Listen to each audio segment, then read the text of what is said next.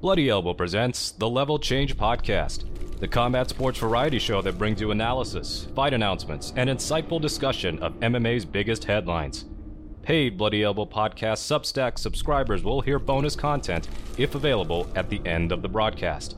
Be sure to subscribe at bloodyelbow.substack.com for our newsletter and at bloodyelbowpodcast.substack.com for our podcast network. Follow us on Twitter at Bloody Elbow, Facebook at facebook.com/bloodyelbowblog, and as always on bloodyelbow.com. Thanks for listening. Here are your hosts, Steffi Haynes and Victor Rodriguez.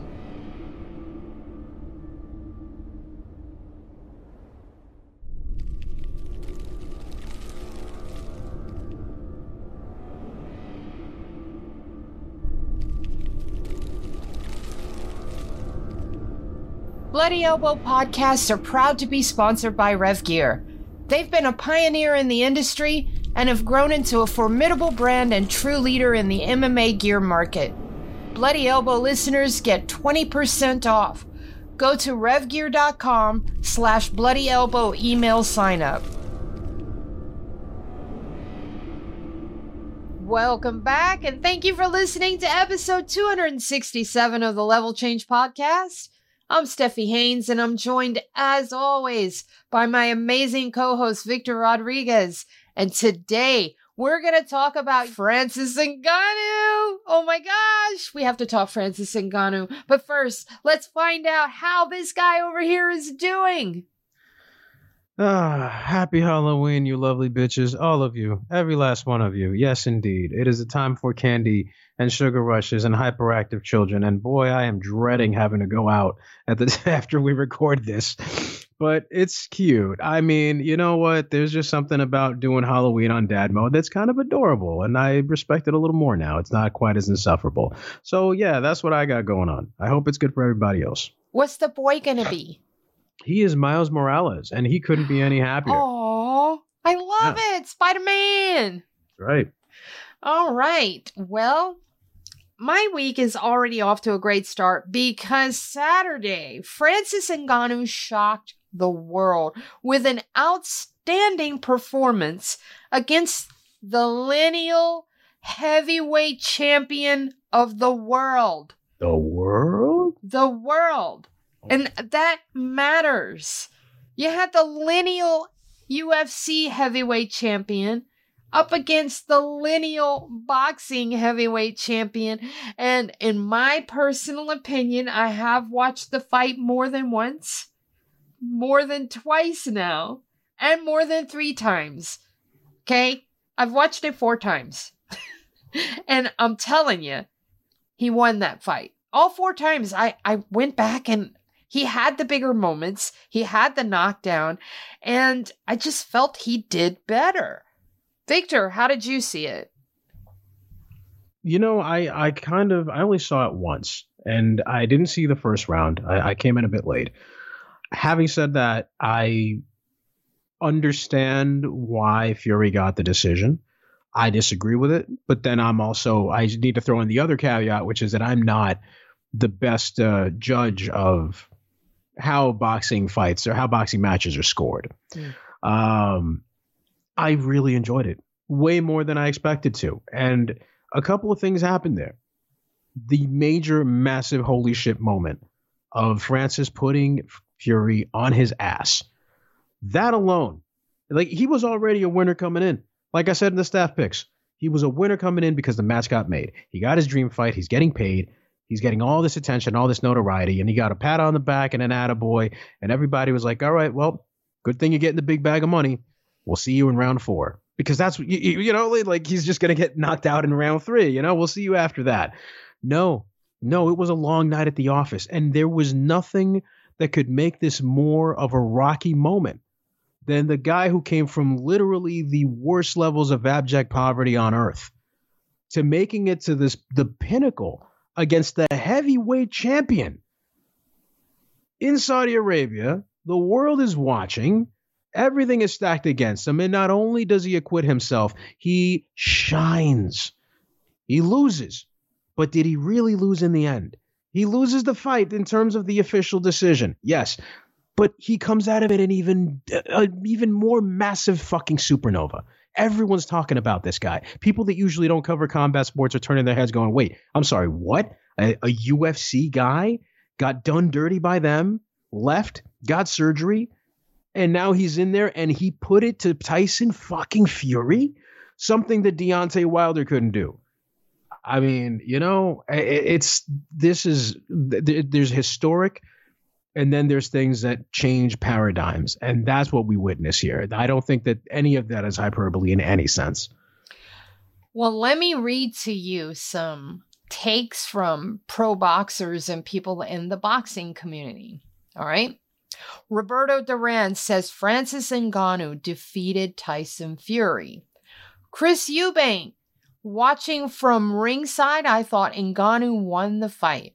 It was close, but he was the aggressor, landed heavier shots, and scored a knockdown. Fury deserved to lose after having so much trouble against a man who has never boxed before. Too much time spent filming Netflix specials. Mike Tyson felt that Francis Ngannou won the fight. Of course he would say that. Eddie Hearn thought that Francis Ngannou won the fight. Lou DiBella, Ngannou won. The scores don't fucking matter. Couldn't you see those cards coming? Yeah, it was close, but a fighting man, novice, scored the only knockdown, landed the harder punches, and controlled the pace of the fight. The heavyweight champion of the world shrugged this one off and embarrassed boxing. Lennox Lewis said, the lion can't let the shark come into the jungle and nearly beat him. Ngannou's stock is up. Fury's stock is down in a lackluster win for Fury. Clarissa Shields, I would have settled for a draw or Ngannou by decision. Rosie Perez, what the fuck? Oh my fucking God. They gave it to Tyson Fury? Regis Prograis, that was a shit fight. Expected a lot better. No matter the outcome, win, lose, or draw, Ngannou won. Sonny Edwards, Fury massively overlooked Ngannou, found himself in deeper water than he thought, and couldn't get out of it. Close fight on the scorecards, but I have Francis Ngannou edging the rounds out when he needed to. Canelo Alvarez, he just put the little emoji with the red cheeks up, like he was embarrassed. Oh boy. A few things here. Number one, Lennox Lewis, what are we doing, baby? If a lion got dropped into the ocean against a shark, I mean, okay, so I guess in that case, the MMA versus boxing parallel works. But a shark on land, baby, no, that's kind of, it sounds a little dumb. That's not a really good one. Second, I really resent the use of the term novice to describe Francis. Yeah. This is a man who very famously in one of the UFC countdowns, there's a screen grab of him where he says, what is MMA? He came to box. He is a boxer as his foundation. That was what he was viewed as coming in, just a guy who boxed and learned how to take, stuff takedowns and defend himself a bit on the ground. He has become far more complete since then. But his fundamental base, his foundation as a fighter has always been boxing. This isn't Wonder Boy or some guy who came in off of Taekwondo or like some dude who came in as an NCAA wrestler who's been like Gray Maynard who came in wrestling since he was 6. That's not what we're dealing with here. So I really, I wish people would be a little more, I guess, if that was maybe highlighted a little more. I don't know.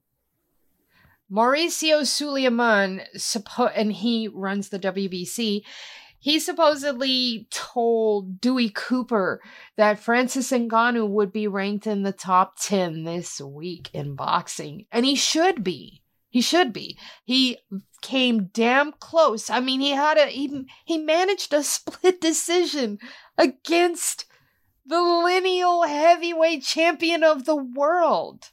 He had the best boxing crossover ever. Yes. Ever. Yes.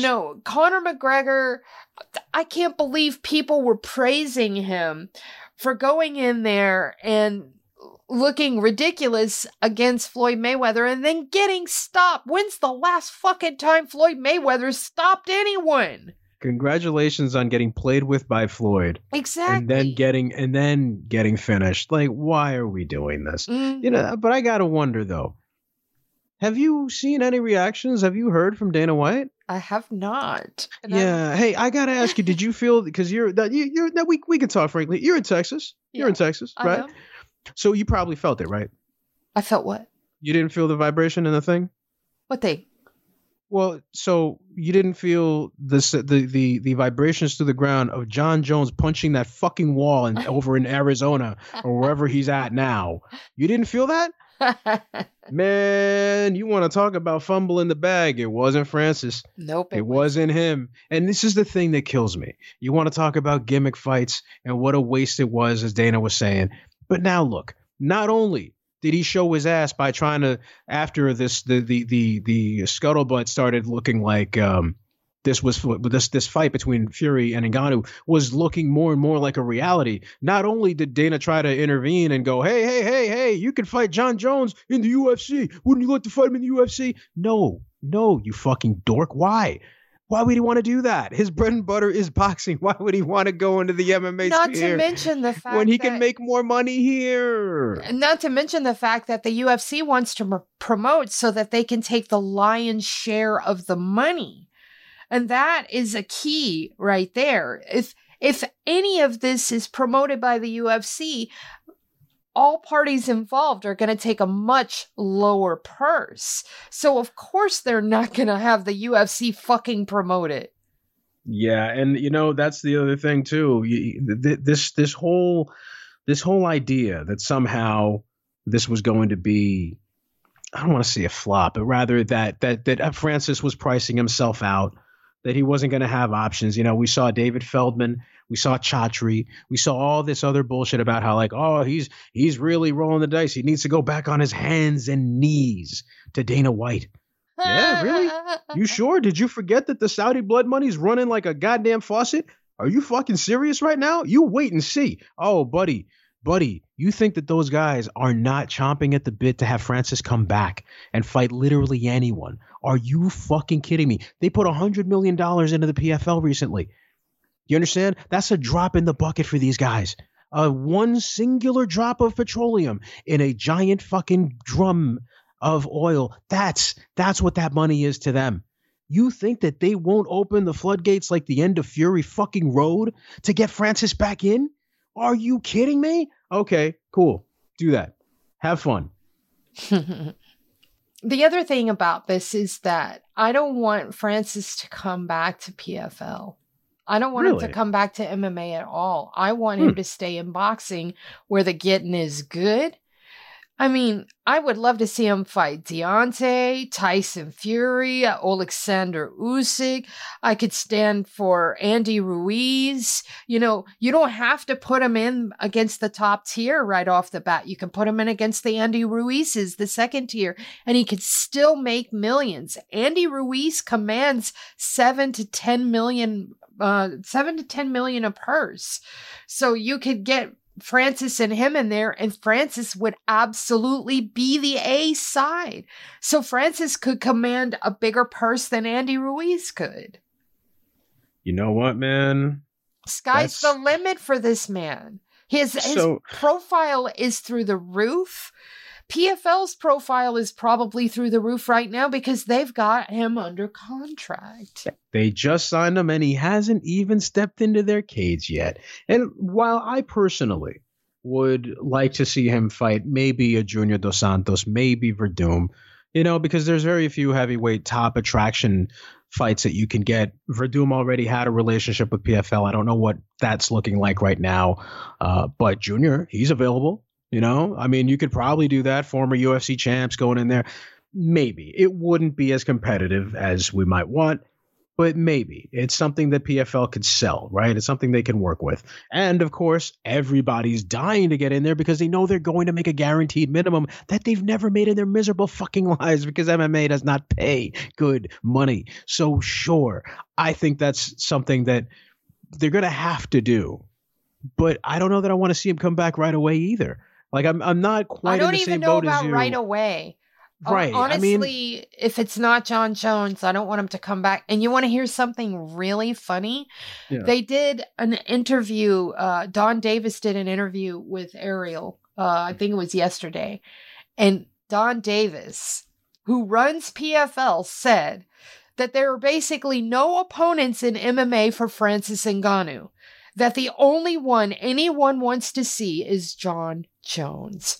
And I quote, "There's only one guy in MMA right now who's interesting for Francis Ngannou, John Jones. One guy. Everybody says, well, what about Stipe? Maybe. We'll give him half a point. 1.5 guys who are compelling." End quote. You know what? I mean, I don't like that, though, because now you're shitting on your whole roster. You know what I mean? True. Like that's oh my gosh. the problem is that, I mean, while you do have some guys like Bruno Capoloza, who was pretty damn good, but I think he got popped for steroids. They've had some okay heavyweights there, but then they've also got like John Jones's training partners, Jorgen De Castro and Maurice Green, who made disastrous exits this year. My God. It may seem like it's beside the point, but I think there's something about watching somebody's teammates flame out this bad against that level of competition and be like, all right, what's going on with that other guy? Like, what kind of training is he getting? Because none of us were really that, well, okay, some people were, but a lot of people were not impressed with the way that John Jones beat Cyril Gane. And I don't think that he would do to Francis Ngannou what he did to Cyril Gane. So, questions about what kind of environment and then the readiness of this all, I don't know, man. It raises some questions, but the UFC will doggedly stick to this whole we won't co-promote, and it's got to be killing John right now, man. That's crazy. The Stipe fight just fell apart. Fuck, what are you going to do? What are you going to do? Now he's on the shelf. Now what? Well, Don Davis, to his credit, he must have heard you in the past and into the future somehow, because he kept going and said, I don't want to say who could put a good fight for him. There's 3 or 4 guys out there who could put a competitive fight for Francis.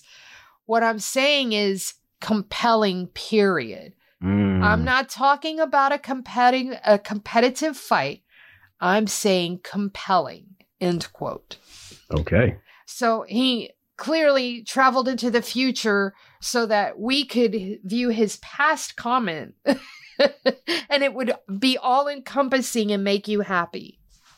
Well, he didn't exactly make me happy, but that's all right. I appreciate it anyway. Good job, Don. He tried. He gave it a college try. How about that? But I mean, I appreciate his honesty, to be quite frank. I think that him coming right out and saying, you know, we don't have anybody compelling here that would sell. But there is someone out there that would, and that's John Jones. And the reason why I feel like these comments were made was because it seems like it's kind of hanging in the air that maybe PFL is willing to co-promote, which I'm sure they are. Yeah. Or it could be. It needs to be, the onus is clearly on the UFC. Now, check this out. Eric McGraken, our good buddy, he tweeted out, he said, Francis Ngannou should start calling out the UFC for his next fight. He should say, I will take on anybody you got for the MMA Lineal Championship. PFL will co-promote. Throw the he's scared narrative right back in Dana's face. And without missing a beat, Francis Ngannou quoted him and said, I've been calling out John Jones, but I can take Stipe for the same occasion while I'm waiting on John Jones to get back. Oh, Christ. Okay. Yeah. I don't know where he learned how to do his online shit talk. He's gotten so good. So all the way back from when John Jones said, how are you going to call yourself the baddest man on the planet from across the street? And Francis replied, then cross the street. And, you know, listen, people get the shit twisted, man. Francis, he's one of them cats that he's like them old country dudes. You know what I mean? He talks slow, but he think fast. You understand? You might be a little fooled. Maybe it's the accent. Maybe it's the fact that he's a big dude. Maybe it's the kind of, you know, the way he reaches for words in his vocabulary. No, No, that man is outplaying everybody right now. And that's the thing. So I'm wondering to what degree. I don't doubt that.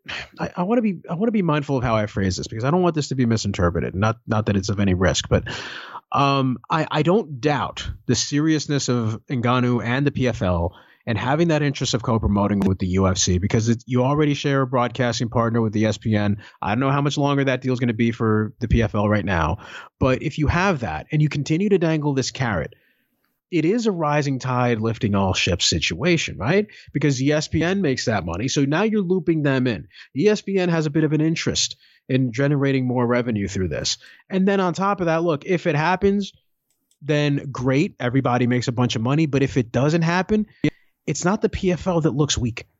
Now it's the UFC that looks bad. And the popularity that Francis is enjoying and the wave that he's riding right now, sure, you could wait it out, but it's not going to be a great look. You know what I'm saying? Mm-hmm. Yeah. Here's the thing that really, really sticks in my craw is that John Jones's contract was going to be up next year. Next year is just 2 fucking months away. And he would have been out of his contract free and clear because his 5-year sunset clause would have kicked in. And then he could have gone free agent just like Francis, and they could have made the biggest fight in combat sports history on the outside, and they could have raked in the money for themselves. Hell, they could have done the same thing that Ngannou and Fury did, but they could do it on the outside with PFL and have PFL take it over to Riyadh or something like that so that they can maximize the exposure. Not saying that that's what should happen, but it's what could have happened in place. You see what I'm saying? Yeah, now John Jones is stuck in the same predicament. Right. If this even pops off, if it even happens, he's got to mow the football field, give the money to his dad, and hope he gets a chunkier allowance. And not only that, here's the really ugly part. Since this antitrust thing has come about, the UFC instituted those 5-year sunset clauses a couple of years ago because it was a knee-jerk response to the antitrust case so that they could sort of pretty things up. So they said it where that now you're not locked into your contract basically forever. Now there's a sunset clause that basically says they can only hold you down for 5 years, which is how Francis was able to get out, which is how Nate Diaz was able to get out. But John Jones, being the big dumbass that he is, went and signed on the dotted line, earlier this year. And now he's locked in. And here's the ugliest part about it. They have done away with the sunset clauses now. So now John Jones, no matter what, is stuck with the UFC because they ain't never letting him go. John Jones will be 55 and still under contract with the UFC because they'll be afraid that he will go out and have some bare knuckle match and make $5 that they don't get to take $4.50 from. Wow. Wow. Yeah. Amazing. Good stuff. Yes. Happy to hear it. I know, right? Now, on that fine note, we're going to go ahead and leave the lovely embrace, the warm atmosphere of basking in the glory of Francis Ngannou, and we're going to jump into UFC Vegas 82, which is a decent enough card if you're in the main card. And that long pause there from Victor is him trying to find the words to find something admirable or slightly kind to say about this card, and him struggling mightily to do so. I mean, ain't much nice to say, man. This is a weird one. This is a very, very weird. Again, keep busy. This is make work. There's some good, fun fighters that we enjoy and that we like, but 13 fights too, and at the time of this recording on Tuesday afternoon at 3:39 p.m. Central on Halloween, there are 13 fights on this card. And for the record, it is not UFC Vegas 82. This is happening in Brazil. So we have a card that's on the road. So now I see why it's 13 fights and why we actually have a decent main card. I did not even realize it was in Brazil. I did not either. God. So so basically it's just UFC Fight Night Brazil. It's Sao Paulo, by the way. So it'll probably be UFC Sao Paulo. So anyways, we have selected 4 fights from the main card that we're going to break down. There's some, like I say, there's some decent fights on here. There really are. We're going to start with Ismael Bonfim taking on Vince Pichel. Victor, how you see this one? Do I trust Bonfim? And this is lesser Bonfim, by the way. I don't know, man. I think Pichel bullies him and gets the win. I have been back and forth on this a little bit. Who's the younger one? Let me see. Who's younger? How old is Bonfim? Bonfim is 27. And I think Pichel is like 34. Is he 30? I think so. My God. Pichel is 40? Oh, wow. What the hell? 40? When did he age? I don't know, man. The pandemic was like the snap from the Thanos snap, Shit just changed. Wow. Mark Madsen beat Pichel in his last fight. And Mark Madsen had never been beaten. Okay. He suffered his first defeat to Grant Dawson recently. Okay. So that's not a bad loss to take, actually. That actually stands the test of time. He beat Austin Hubbard and Jim Miller and Roosevelt Roberts before that. And the loss he took before that was way back in 2018 to Gregor Gillespie. And then he was on a 4-fight run before that. He hasn't taken a lot of losses. He's only got 3 on his whole record. Rustam Habilov, Gregor Gillespie, and Mark Madsen. That's it. That's a name I haven't heard in a long time, Hobby Lobby. Yeah. Gregor Gillespie, too. You know what? No, I'm going to stick with Bonfim. I've been on the fence, but I think I'm going to stick with Bonfim. All right, sure. No, I'm not. Okay. Wait a minute. You know what? I'm going to take Pichel. I am. I'm going to take Pichel. Yep. Because Ismael Bonfim, he lost his last fight to Benoit Saint Denis. And I feel like Mark Madsen might be a skosh better than Benoit Saint Denis. And I know I'm using some MMA math here and I shouldn't. But they're different kinds of, like, I see what you mean. Yeah. I think Benoit probably has a higher ceiling. He's got a hotter hand, definitely. Yeah. So, I mean, it's not the worst loss you could take, but yeah, I don't know. I feel like the Madsen loss will stand the test of time better. Well, I just want to make a quick parenthetical here. Angela Hill was on this card against Denise Gomez. That should be fun. Oh, Vitor Petrino is good. I think Nisi's going to win. Vitor Petrino is fighting Modestas Bukauskas. Yes, the Bukaki man is back. He will be that seems, I don't know. I don't, that got me tingling. That could be good. Hey, you know what else is good? The Shoeface and Fakratinov. No, that's not Shoeface though. Oh, Zaleski? That's Capoeira. Yeah. Capoeira. You're thinking of why do I keep thinking Shoeface? That's okay. Maybe because Capoeira has a face like a shoe? Yeah, well, I don't know. Zaleski and Fakhretdinov that's fire. That's a great good fight. It really is. And Esteban Ribovic of Argentina, he's going to be on this one. He has the potential for fun. Yeah. Against Alves Brenner, yeah. So there's some good fights here. Don't get it twisted. It's just there's a bit of sizzle missing here, even for. It's not because we're like trying to be fashionable, because dumping on fight night cards is like, the cool hip thing that the kids do. It ain't that. It's just, look, it. How much of this are you really willing to sit through? It's going to be 6 hours, 7 hours of broadcast time. I mean, we're not going to get that apex pacing. Probably not. But here's something that got me. When's the last time we saw Mark Diakese open a card? I don't think we've ever seen him open. No. Mm-hmm. Prelim, sure. Open? Curtain jerker, baby. Yeah, well.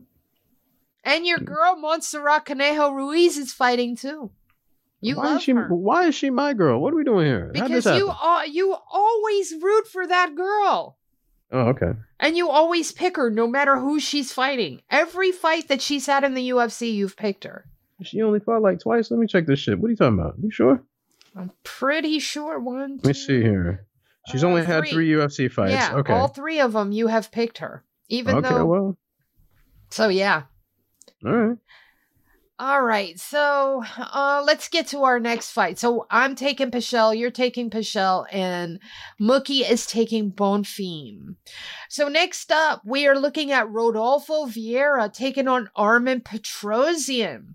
Mookie and I are taking Rodolfo Vieira. This is another. All of these fights are pretty well matched. I mean, coin toss for sure. Yeah. Victor, how do you see this? Because I know you're going with the opposite of us. Yeah, I'm going with Petrosyan, but I kind of I don't feel easy about it. Vieira has that, what do I always call it, right? Flypaper grappling. He's got that Velcro shit. He grabs you and it's over. And that's kind of I don't know how much of that Petrosyan is going to be able to avoid. But I still got to pick him anyway, just being able to use his reach, just being able to, use his cardio and his range. I think he might be able to tough it out. Okay. Caio Borralho versus Abus Magomedov. I love this because I'm a big fan of Caio Borralho. I know he's a work in progress as far as how wild he gets in there. I mean, composure is not his thing. But man, I love watching him fight because he is like an unpopped firecracker. So you just throw it in there and you wait for it to go off, and man, it goes off quick. He's like a bullet out of a gun when he hits that cage. I mean, it's insane. I love watching him fight. I think he takes it. I wasn't sold on him at first, but he's definitely made a lot of improvements. He's shown a bit more patience. He's growing. I think Abu still might be able to handle him. He did not look good against Strickland. Of course, that loss aged pretty well, seeing as Strickland went on to become champion. So you can do with that what you want. But I think that as long as Magomedov doesn't let himself as long as he doesn't succumb to pressure, he should be able to really make this a much more competitive fight and eventually edge this out. I just realized how much of a Brazil versus the world ass card this is. Every single bout has a Brazilian in it. Yeah. Well, it's in Brazil. Well, I mean, it is, but you don't see that. Sometimes, they'll have, 3 or 4 fights with a couple of foreigners, some people from neighboring countries. But no, this is all Brazil versus foreigner. Yeah. All right. We are going to get to co-main event time. Gabriel Bonfim, Superior Bonfim versus Nicholas Dalby. We're not picking this fight. I don't know why I said it, but it is the co-main event. I don't know why I didn't want to pick this one. I just passed it up. I didn't like it. I mean, we still could if you want. Up to you. No, because we didn't tap Mookie in on this. Oh, well, okay, that's true. That'd be unfair, but I don't know why this fight just did not sing to me. Well, no, I get it. You do, right? I can't help it, It's just, man, I'm pretty sure Dalby would stomp him, though. I think he might. I don't think it's going to be a walk. I'll tell you that. I don't think he's going to stomp him. I'd pick him to win, but I don't think he's going to stomp him. I'm going to say a stomp it. Okay. Just because I feel like it. All right. But again, we're not picking it, so whatever. We do get to the main event. Jailton Almeida taking on Derek Lewis. Mookie and I are taking Jailton Almeida, but not Victor. No, I'm actually going to go with Derek Lewis. You know why? I believe in him again. If he says that he was going through a bunch of stuff and that's what led to some of those losses and that now he's refined and he's got his weight and his training under control in a different way and he's made adjustments as he's been getting up there in age, I got to believe him. I've doubted him too many times in the past. I got to believe him this time. So you know what? I'm going to go with Derek Lewis. All right. I'm still sticking with Jailton. I love Derek Lewis. He's a great person, but I don't know. I see the upward trajectory of Almeida. I mean, he's got some work to do, but honestly, he's got a pretty complete game. If he could, it seems to me like he might have a little bit of cardio issues, but we'll see how that works out. But I'm taking him, Mookie's taking him, and that's gonna wrap up our picks and the regular portion of the show. We have something very special for you guys in the bonus section. We have an interview with Tough 30 winner Juliana Miller. So stick around. We'll be right back with that. And if you're not a subscriber, now's your opportunity. You should remedy that because we have good stuff in the bonus section. We give away stuff. We give away free shows too once a month. And now we've got a great interview with Juliana Miller. So hit the subscribe button. Anyways, here's our interview. All right, folks, as promised, we are back and we have Tough 30 winner, Juliana Miller. Juliana, welcome to the show. Hello. Thank you for having me on. I'm so excited to be here. Oh, well, thank you. I want to read something to you. I love this so much. And I quote, "If you've been through emotional trauma and you want to quit on life, I fight for people like that. People that say, I can't do it. I'm going to give up. Because I was them about 3.5 years ago. I was at rock bottom." Talk to me a little bit about that quote because that's from you and I love it. I love who you're fighting for and I love your attitude. I think the majority of people out there, whether they speak about it or not, has been through some form of trauma. And I think in general, people tend to push things down until they overflow and things kind of explode.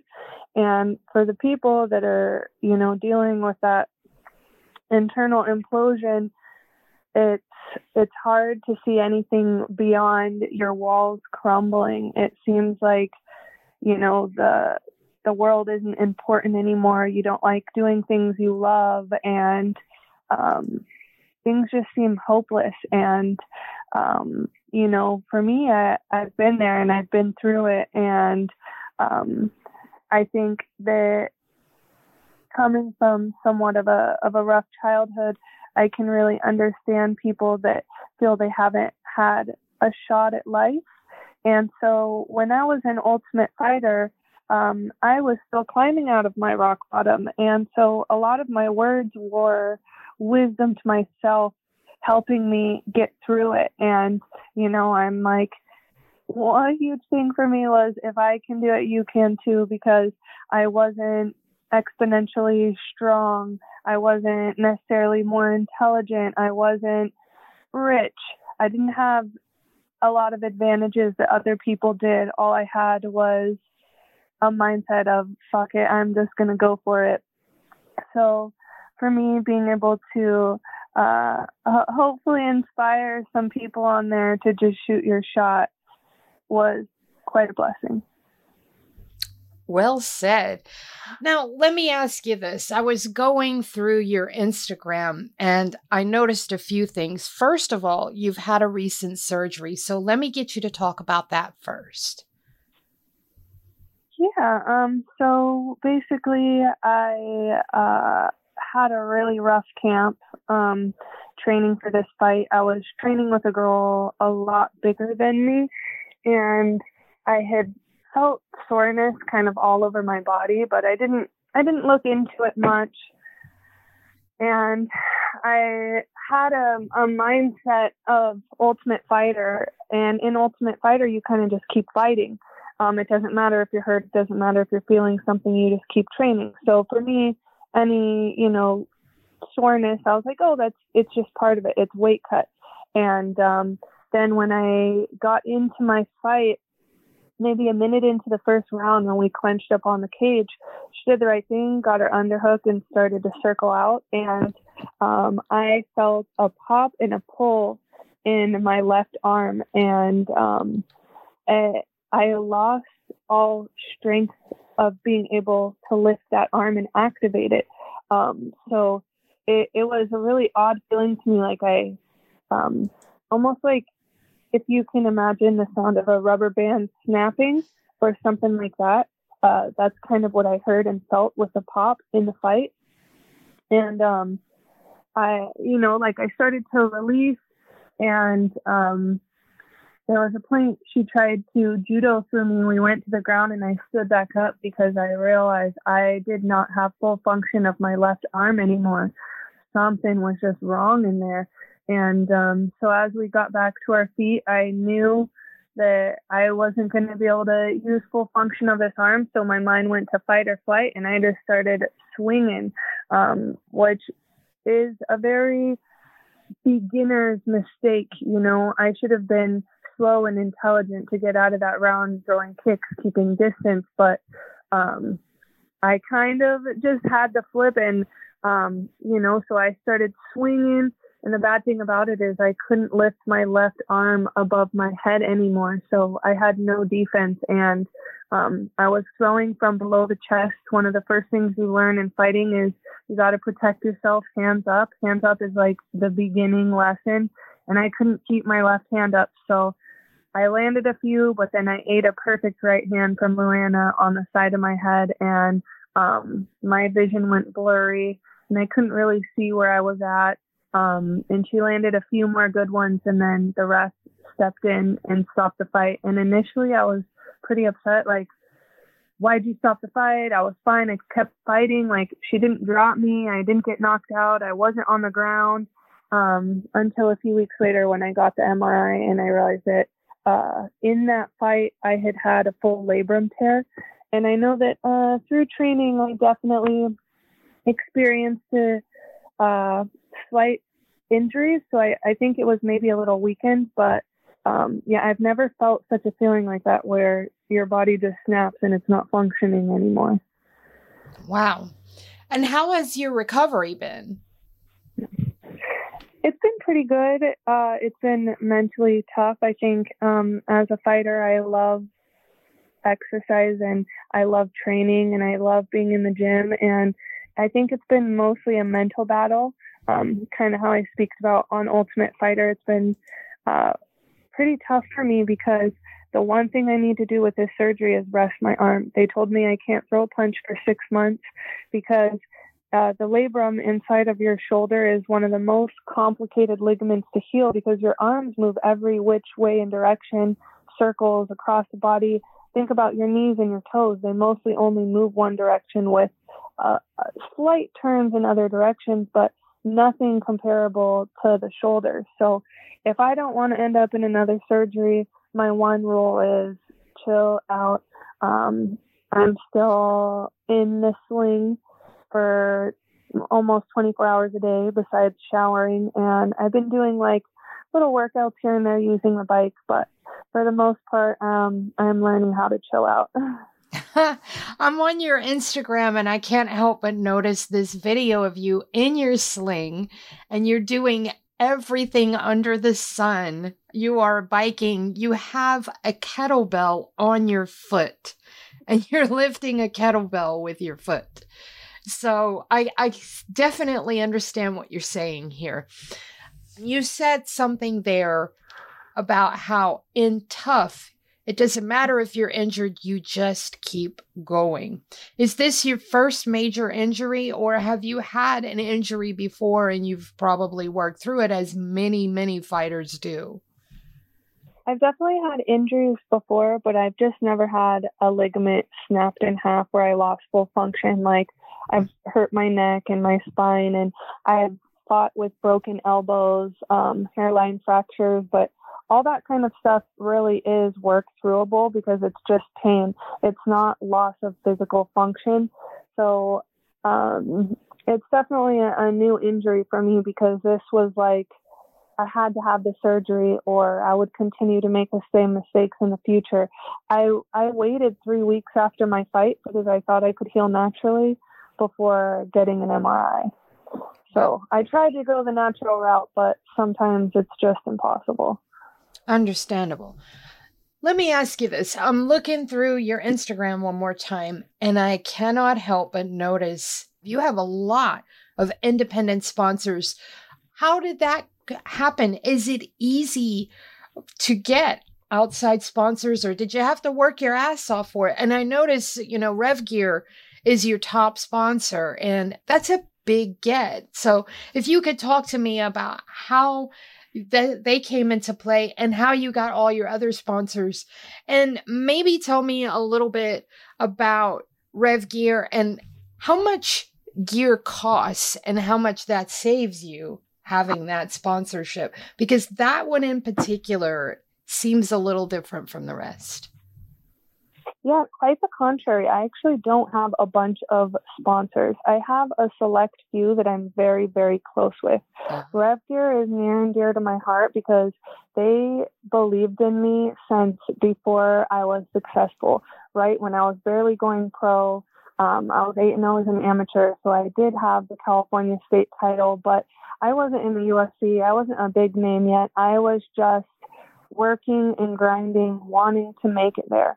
And when I began working with Rev Gear, I was broke. I was working 4 jobs, training full time. Being young and living on your own in California is very, very difficult. So although I had 4 jobs, I was still scrounging my tips to try to cover gear. Half the time I couldn't pay for gear. So my teammates that, were in the UFC would pass me down their old gear. And that's when I had the blessing of being connected to Rev Gear. And I'll never forget the first sponsored package they sent me. I have a video that I'll have to send it to you. I opened this box and I started crying. I was so excited and grateful. It meant so much to me because I had never had everything on my own. Maybe here and there, I would get a pair of gloves or something, but it was always hand-me-downs. So it was the first time that I realized someone believed in me, and I'm like, I'm going to make it. Like, I'm going to do something with myself. And what really made me feel the most about hopping on board with Rev Gear is that this is affordable. Even when you're working those 4 jobs. I can send you a YouTube video of my first amateur MMA fight, Epic Fighting in San Diego, California. I'm wearing Rev Gear shin pads. Like, I have been rocking Rev Gear since day one before I ever knew that I would have the ability to work with them. And this is a brand that I will stand behind forever because they really are for the average person. And here's the thing, most MMA fighters that are not even just MMA, boxing, Muay Thai, kickboxing, most martial arts fighters, as they're coming up, you're not rich yet. You don't get paid a lot to fight until you make it to the top level. So you're struggling. You're doing everything you can just to make it to practice. And having a brand that is good quality, durable, will last forever, but also at an affordable price is something that I can get behind and I will stand behind for the duration of my career. All right. Now, you made this move a little over a year ago out to Spokane so that you could work with Rick Little and the folks at Sikjitsu. How's that been for you? And how awesome is Mike Chiesa? I love that guy so much. Oh, you know him. I do. He's a great person. Awesome. Yeah, I've really enjoyed training out here. Unfortunately, I haven't been here very long. In the last few months, I've been nursing an injury, but I really like the system.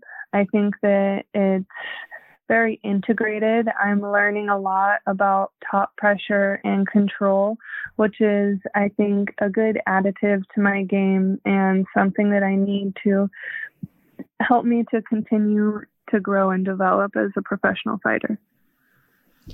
Over the weekend, Francis Ngannou pretty much shocked the world and came within just 2 points of beating the lineal heavyweight champion of boxing.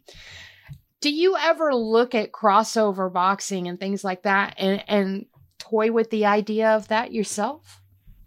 Yeah, just not at this point in my career. I loved watching Francis fight. It really goes to show that I think MMA is in a lot of ways superior, because there's been a lot of pro boxers that when they step into the MMA cage, they just get really brutally messed up, and vice versa. However, Francis is showing that, you know, you can never box professionally before and hop in there and stand with the greats. Even Conor McGregor, before he got tired, when he hopped in there in his boxing match, he held his own and he did really, really well. So I think that that's really awesome. And, you know, I would love to box one day, but I just want to heal up and get myself back in the octagon. As you know, I lost my last few fights, so I feel that I have a point to prove about who I am in MMA, and I will focus on that until I truly believe that I've done something incredible. A lot of these greats have already become world champions and accomplished a lot with their career before going to boxing. So I think I need to make a name for myself before I make a switch like that. And with the UFC, how have they been with your injury? Is everything copacetic and they've told you, hey, as soon as you're ready, we'll have a fight lined up for you? Yeah, I am so grateful for UFC. You know, as long as you are injured in the fight, they cover your medicals. So, you know, I'm really blessed that my tear happened in the octagon, because it means that I have full health insurance. And as a fighter, it's tough to get the care you need for recovery. But, you know, thanks to UFC and the Performance Institute, I have accessibility to everything I need to heal up well. They have amazing physical therapists over there, and I had just an incredible surgeon who took good care of me. So it's been nothing short of a blessing having them in my corner. And I did get an email basically saying that my contract is on pause. Basically what that means is UFC has to offer you a fight every 6 months, or else it's a breach of their contract. So they're basically saying there's a leave on my contract where they don't need to offer me a fight until I contact them saying I'm healthy again. So once I'm healthy and able to fight, I will get another shot to make a name for myself, which I'm so thankful for. You know, they have so many good fighters in UFC. Usually if you lose a few, you're out of there. But they're giving me an opportunity to heal up and come back stronger. So I'm going to take full advantage of that and show the world who I am. Well, I look forward to that, and I'm rooting for you, and I thank you for joining me today. Is there anything else you'd like to say? No, thank you so much for allowing me to share my story and my vision with you. And, you know, I'm so grateful for the opportunity to connect with you in such a well-renowned company. And I am so grateful for Rev Gear, and I think that this is going to be the most awesome collab. And I cannot wait to see what gear is coming out. I'm going to be on the ball of that and rocking it right away. Awesome. Awesome. Thank you so much. Folks, there you have it. The amazing Juliana Miller. That's going to wrap up the show. Y'all know the drill. Until next time, please stay safe.